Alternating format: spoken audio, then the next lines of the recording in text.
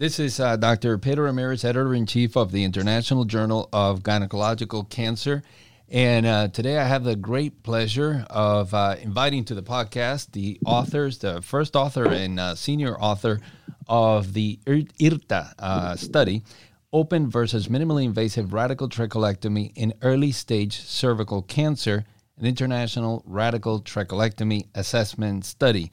So I want to welcome Dr. Gloria Salvo, who is in the Department of Gynecologic Oncology and Reproductive Medicine at MD Anderson Cancer Center, and Dr. Rene Pareja, who is at the Astorga Oncology Clinic in Medellin, and also at the National Cancer Institute in Bogota, Colombia. So welcome to you both, Rene and Gloria. Thank you so much for having us. Thank you, Pedro, for inviting us. Well, absolutely. It's a great pleasure having you both on this podcast, and obviously an highly anticipated podcast. There was a lot of anticipation as to the results of this study, obviously comparing open versus minimally invasive radical trachelectomy for patients with early cervical cancer. We have a lot of questions, and hopefully we'll be able to get through all of these questions. So I'm going to start with you, Rene. Obviously, radical trachelectomy is performed in very select centers, primarily, and data has shown us that minimally invasive surgery became the dominant approach for this procedure since 2011 in the United States.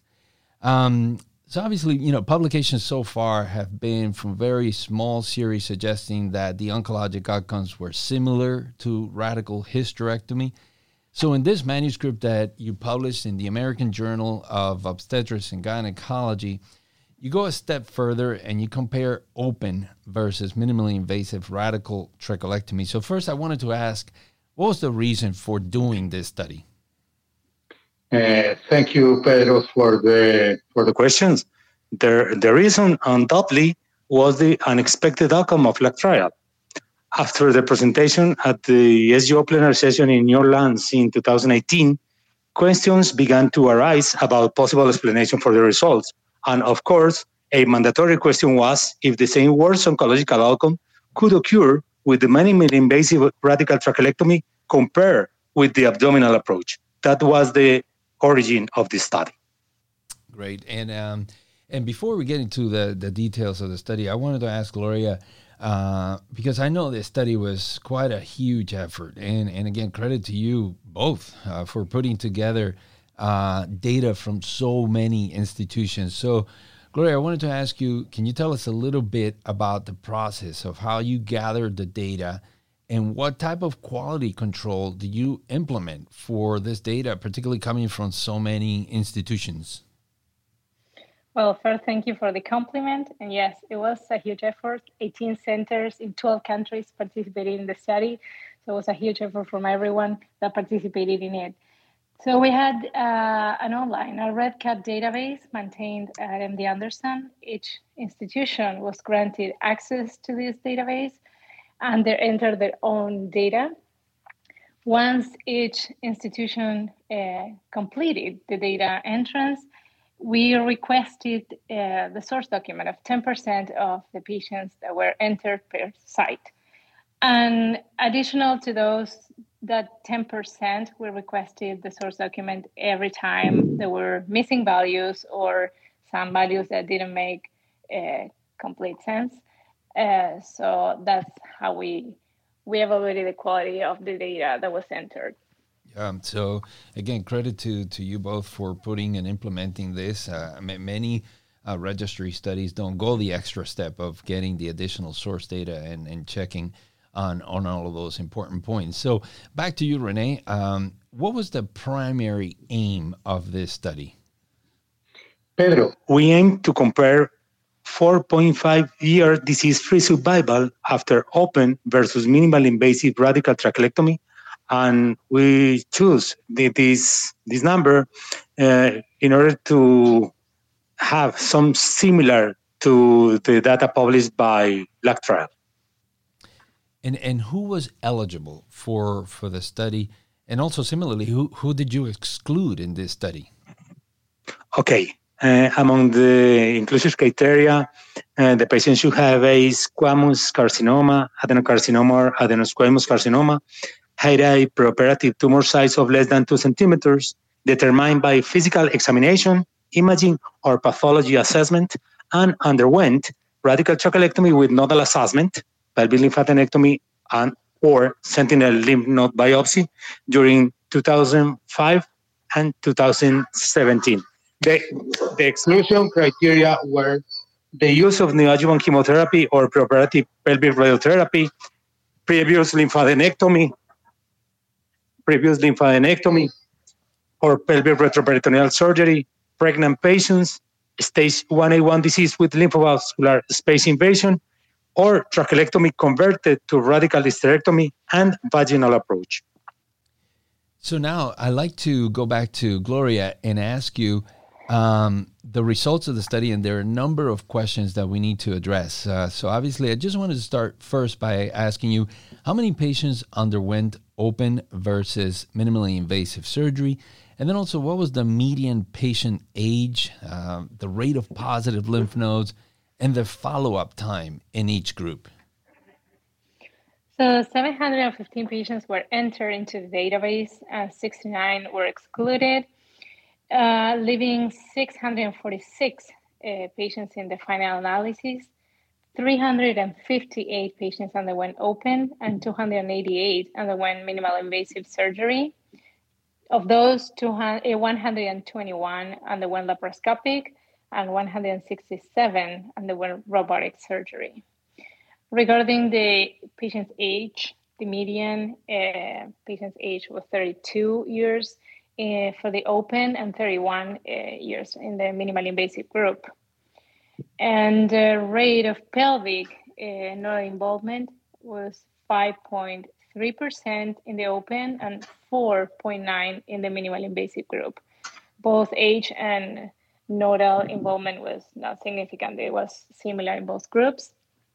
And you asked about the follow-up time, and follow-up time was 5.5 years for the open, with a range of 0.20 to 16.7, and 3.1 years for the minimally invasive group, and the range was again 0.02 to 11.1 years, and this was significantly statistically significant difference between both groups. Yeah, definitely. The follow-up time is something that I think that we'll get into a little bit later in the discussion. And I wanted to ask you also, was there a difference between the groups, the open versus minimally invasive, in terms of stage distribution and tumor size? Well, regarding stage distribution, no, there was no difference, with 85% of all patients entered in the study having a stage 1B1. If we talk about pre-op tumor size, there was no difference, 62% in the open and 59% in the minimally invasive group, having tumors that measured 1 to 2 centimeters, and 27% in the open and 36% in the minimally invasive, having tumors less than 1 centimeter. But there was a difference in the post-operative tumor size in the final specimen pathology report, with 61% of patients in the open and 42% having tumors measuring 1 to 2 centimeters. Great. So one of the questions that comes in now from our fellows in the International Journal, this one is from Eric Estrada in Guatemala. He asks, almost 23% of data regarding tumor size is missing in the MIS group compared to 12% in the open group. This is a well-known factor that impacts prognosis. So similarly, there was missing information on the depth of invasion in 50% of the open group and 17% of patients in the minimally invasive group. Now, his question is, do you consider this could have impacted your results? Thank you, Eric. Well, this is a retrospective study, so missing data, it's something expected and something we had to deal with, right? So we did a great effort requesting more, as I said before, additional source documents to find those missing values if for some reason were missed when entering data, but still we came up to these percentages, right? So regarding how missing values were handled in the statistical analysis, well, missing data were ignored when completing the analysis, but the impact upon the primary analysis was minimal due to low number of missings. And it's important to mention that all patients had information regarding survival endpoints.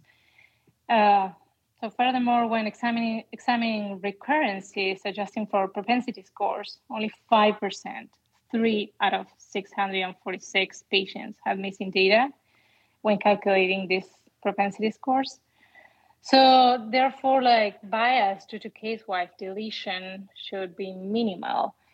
So I cannot say exactly how this could have impact the result. Of course, these are two important values, but for the main primary endpoint, this impact is definitely minimal. Okay. So now, Renee, I wanted to ask you, obviously, one of the other issues that comes up and often, and particularly, obviously, with regards to the extent of the procedure itself, but just on the basis of this study, what about the rate of residual disease in the final specimen? Did you see a difference in between the groups? Yes, Pedro. Residual disease was present in the final specimen in 204 patients, 57% with open surgery, and 118 patients, equivalent to 41% with patients undergoing minimal invasive surgery. And this difference was statistically significant. But there is some additional information that will be discussed later related with previous conization and its effect in residual disease rates. Yeah, definitely. We want to talk about conizations as well, and we'll get to that in a few minutes. Now, the disease-free interval is as short as 3 months in some patients in both groups. Emma Allison from Australia asked, do you have any data on the extent of clearance, margin status in these patients who had residual disease? Pedro, we know that is a very short period of time for having a relapse, but unfortunately, we haven't collected such information. Okay. And Gloria, I wanted to ask you, with multiple variables showing significant difference, particularly Sarah Nasser points to table 2 between the two groups. So histology, tumor size, grade, adjuvant treatment, follow-up time. Should a multivariate analysis have been performed to address the possible confounding factors? Sarah, definitely this was something we wanted to do. We tried, but given the low number of events, we were unable to complete a multivariate proportional hazard model for disease-free survival and overall survival. Okay, so obviously low numbers of patients of events, I should say, exactly. Mm-hmm. And what about the rate of adjuvant treatment? Obviously, that's another question that does come up when you're comparing open versus minimally invasive. Did you see a difference between the two groups? Yes, there was a difference. The rate of adjuvant treatment in the open and MIS was different, was 13 in the open, 13% and 5% respectively. And adjuvant treatment, of course, this is a retrospective study, so adjuvant therapy was at discretion of the treating physician, and most likely to be in accordance with the risk factors that you just mentioned in the previous question. If you look at table 2, there's some differences between both groups, open and minimal invasive, as regards to residual disease, to histology, tumor size, and the pathology, grade, and etc. So most likely the adjuvant therapy was related to this, and yes, it showed a difference. The odds of adjuvant therapy did not differ by tumor size. We did this analysis, but the short answer is yes, there was a difference. Yeah. Yeah, and I think also, again, this highlights the fact that for many of retrospective studies, not only in radical trachelectomy, but also radical hysterectomy, often the open surgery group is often quite different than the minimally invasive group, as you mentioned, with regards to all of these factors. So something to keep in mind, and then again, highlighting the relevance of the propensity score matching. So now, Rene, the main findings of the study, obviously the question is, was the recurrence rate and the disease-free survival between open and minimally invasive surgery different when performing radical trachelectomy? Okay, Pedro. At 4.5 years, 4.7% of patients with open surgery and 6.2% with minimally invasive surgery had recurrence. The p-value is 0.4. And the 4.5-year disease-free survival rates were 94.3% for open surgery and 91.5% for minimal invasive surgery, again, with any statistically significant difference. Yeah, so overall, in this study, there was no difference between recurrence rate and disease-free survival for patients undergoing radical trachelectomy in the open versus minimally invasive surgery group. But one of the additional points that will be often asked, and you may not have the answer to this, but was there a difference when you compare laparoscopy versus robotic surgery?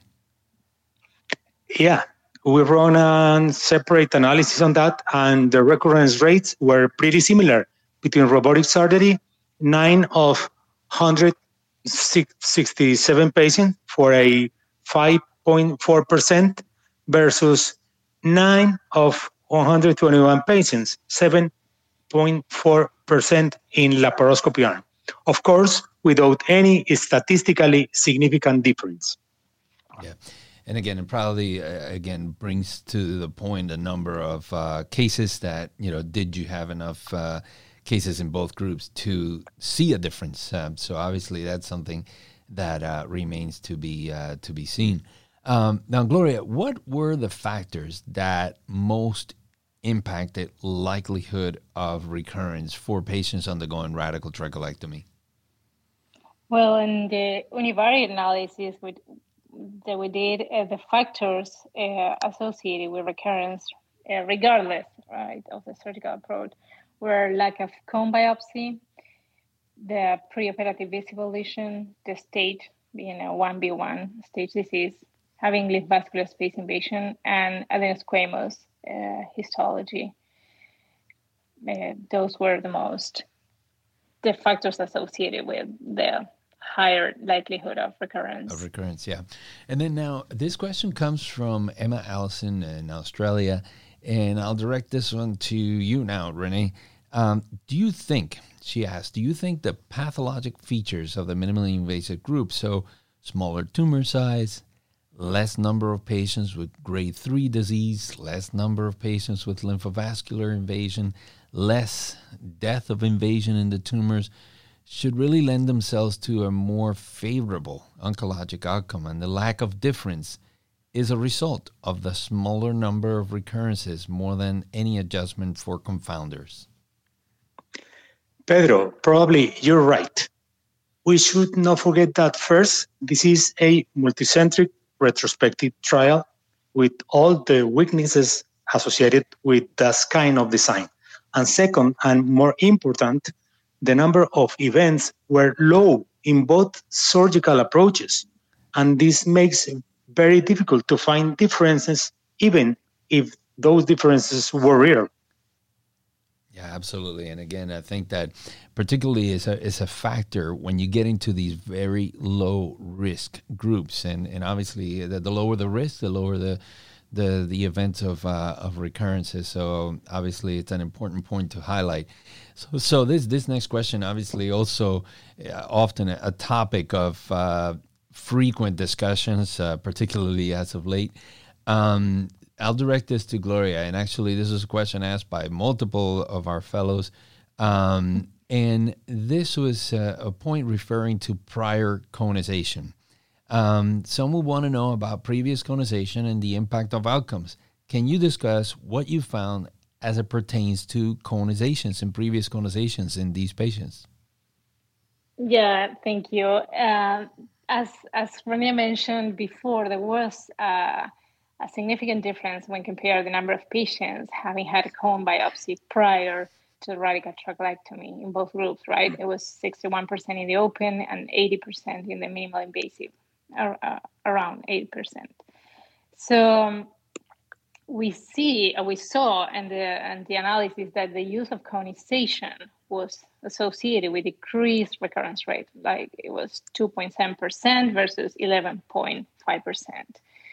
And that was the factor that exhibited the largest difference in recurrence rate, actually. And of course, one might speculate that performing a cone to reduce, tumor burden prior to the surgery might be something protective or so to that end, we performed a Breslow day test that did not indicate any interaction effect with a p-value of 0.11. But of course, as we've been discussing in previous questions, the study might have been underpowered to detect any difference. However, recurrence by surgical type varied differentially when each conization stratum was evaluated separately, and the odds ratio, 95 confidence interval for recurrence among patients who did not have a cone was 3, and 0.9 for those patients who did have a cone. So there was a difference in the odds of recurrence when comparing those that did versus those that did not have a cone for each group. Not sure if that answered the question. Yeah, and I think it's also, I think that this brings light to the point of the fact that generally patients who have a cone typically are patients who had much smaller tumors. Therefore, the reason why they had the cone, as opposed to a patient that shows up with a grossly visible tumor that generally is not going to have a cone. So I think it's like by association, patients who have a cone do better, but it is generally because of the fact that those patients typically have microscopic tumors or much smaller tumors rather than the patients who didn't have a cone because they didn't have a cone because the tumor was a lot bigger and you didn't need to have a cone. So I think that's it's important to highlight as well. One question that comes from Cecilia Darin in Argentina is, in your minimally invasive group, the rate of readmission was almost 10% versus the open surgery group where the rate of readmission was 2%. So do you have any information as to why the patients who underwent minimally invasive surgery had a much higher readmission rate? Well, after we saw these results, of course, we went back to the sites and requested additional information regarding readmission.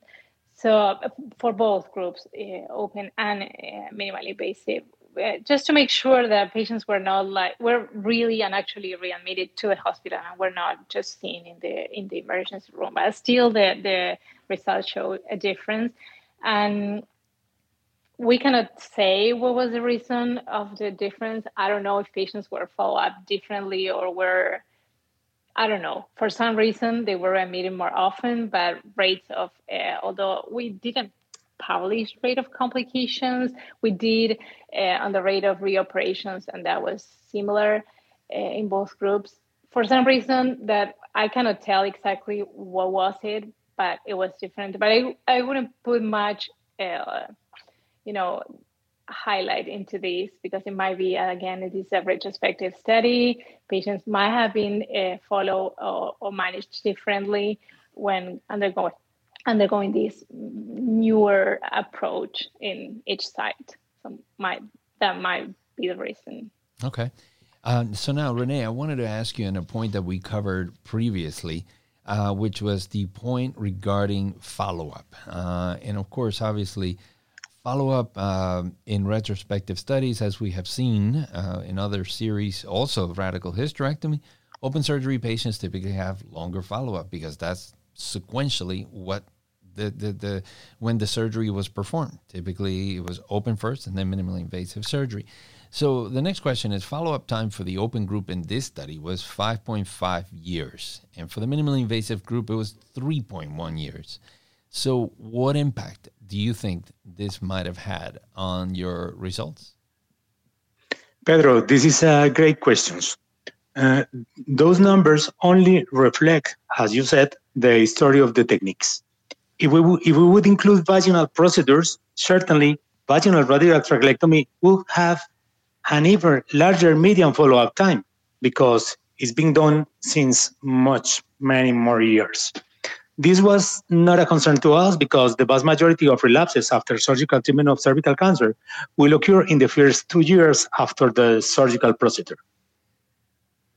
Yeah. So, and I think again, it's often what we see. I think, wouldn't you say, with regards to these series where many of the publications were sort of like immediately after there were enough patients to report on these procedures. Yeah, you're right. So now you mentioned a study by Koji Matsuo and their group in the National Cancer Database in your discussion. Can you tell us a little bit more about that study, Rene? Yeah, of course. In this study, the authors performed a retrospective national cancer database analysis in order to examine trends, characteristics, and survival of reproductive age women with early-stage cervical cancer who underwent minimally invasive trachelectomy. They included 246 patients with early-stage cervical cancer who underwent either open radical trachelectomy, 102 patients, or minimally invasive radical trachelectomy, 144 patients. The authors found a 4-year overall survival rate of 92.3% for open surgery and 95.7% for minimally invasive surgery. After a median follow-up times of 40 months for open surgery and 37 months for minimally invasive surgery, there were 11 deaths. This was 5.3%. 7 of them occurred in open surgery arm, corresponding to 7.6%, whereas there were 4 deaths, 3.5% in the minimally invasive approach. The p-value was not statistically significant. Importantly, in discussion sections, authors acknowledged that the effects of minimally invasive surgery on survival remain unknown, as the oncologic outcome was not the primary endpoint of the study. Yeah, and I think it's important to highlight, as you said, that that was not the primary endpoint of that study, because often that study is quoted as reflecting adequate analysis of oncologic outcomes. So thank you for highlighting that. Now, Gloria, you go on to provide a number of strengths and limitations of the IRTA study. Can you highlight those for the audience? Yeah, sure. So regarding the strengths, let's start with those. This is the largest sample size that was published so far comparing the open versus minimally invasive approach for this surgery, the radical trachelectomy. So that for sure it's a strength. All the centers that were included in the study, they were performing radical trachelectomy, but also radical hysterectomy before. So that talks about the proficiency in radical and complex pelvic surgery that each side had. We had a data dictionary that was available for each variable that was included in order to minimize the differences in interpretation that it's something that you face when you're working with so many institutions worldwide. And the database, as we mentioned at the beginning, was monitored periodically. We have a fluent communication with every site while they were entering the data and after the data was entered too, to find all missings, incorrect values, typo or whatever, things that didn't make sense. So that was another strength. And as we mentioned before, we were requesting 10% of each patient's of the patients enter per site. We were requesting the source documents regarding of the language the documents were written. So those for sure are the strength that this study have. And of course, as we were talking through the podcast, there are several limitations. And definitely being a retrospective study, it has to be kept in mind when reading this or any other study. The retrospective nature made the study prone to several bias in patient selection, especially in the choice of the surgical approach. And this is something that when you read other retrospective or with a smaller sample size or whatever, or even reviews, you face with this, where you read this bias in the decision to choose one approach over the other. And we mentioned as a strength the sample size being the largest, but still the number of patients might have been limited, considering that the recurrence in this patient population with low risk disease it's very low. We, of course, as we mentioned, I mentioned the strength as well, that sites were proficient about performing the surgery. So this study may not reflect the outcomes in low volume centers. We discussed that we didn't include intraoperative or postoperative complications. This might appear in a future manuscript, maybe. And something that it is important to mention is that maybe the comparisons between the open and the minimal invasive approach, because of, as René mentioned, the time when each type of surgery appeared and started to be published. So first we have the open, then the minimal invasive one, so that make the comparison more of a sequential than a concurrent one. And in order to deal with this, we performed like a sub-analysis, including patients that had surgery in the from 2012 to 2017, where most sites were doing both. Although, of course, some sites continue to perform the open and some others move completely to the minimal invasive group. So those last 6 years of the study were more in a concurrent comparison. So that those are definitely limitations. Another limitation could be that a comparison of recurrence or oncologic outcomes among continents would have been a nice thing to do, but again, given the small frequencies of events, that analysis was not feasible. But of course, keep in mind, and the most important thing to have in mind when you're reading this is retrospective study. Yes, and I think also, obviously, again, it's what we have, is the data that we have from the retrospective registry. But again, I think it's to highlight, and to your point, it is the largest study looking at this particular question. So obviously credit to you both, and then to the rest of the institutions that participated. So now I just have a few additional questions. René, I wanted to ask you, of course, some might say, well, look, you were part of the LAC trial, and you were able to perform a prospective randomized trial in radical hysterectomy. So given all the limitations that Gloria just mentioned, why not just perform a prospective randomized trial exploring open versus minimally invasive radical trachelectomy? Pedro, respectfully, I think this is not possible because to several reasons. First, the number of events regarding oncological outcome is usually too low, which will require a very huge sample, difficult to get. Second, not all the surgeons are trained or prefer minimal invasive approaches, whereas others do not perform any more open surgeries, which would make impossible the randomization process. Third, those cases are not common in general gynecologic oncology practice. And fourth, and even more important, prospective evidence on the efficacy of surgeries less invasive than radical trachelectomy in tumors less than 2 centimeters recently started to appear, and probably the current indications we have for radical trachelectomy will disappear in the near future.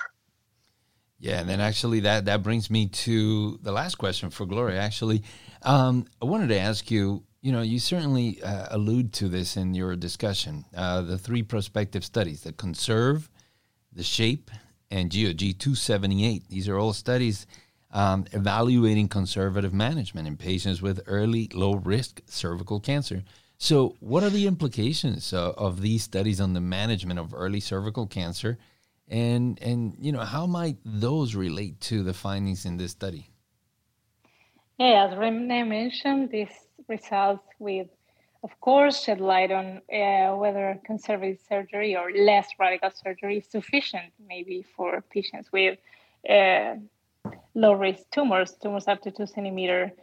These results are very much, we are really waiting them, right? Like there's a lot of excitement on reading those manuscripts or listening to those presentations in the near future, because definitely, as Rene said, these results of prospective and randomized studies will maybe render radical trachelectomy even obsolete, like something that we won't be doing anymore, as other options, less radical surgeries, will be enough.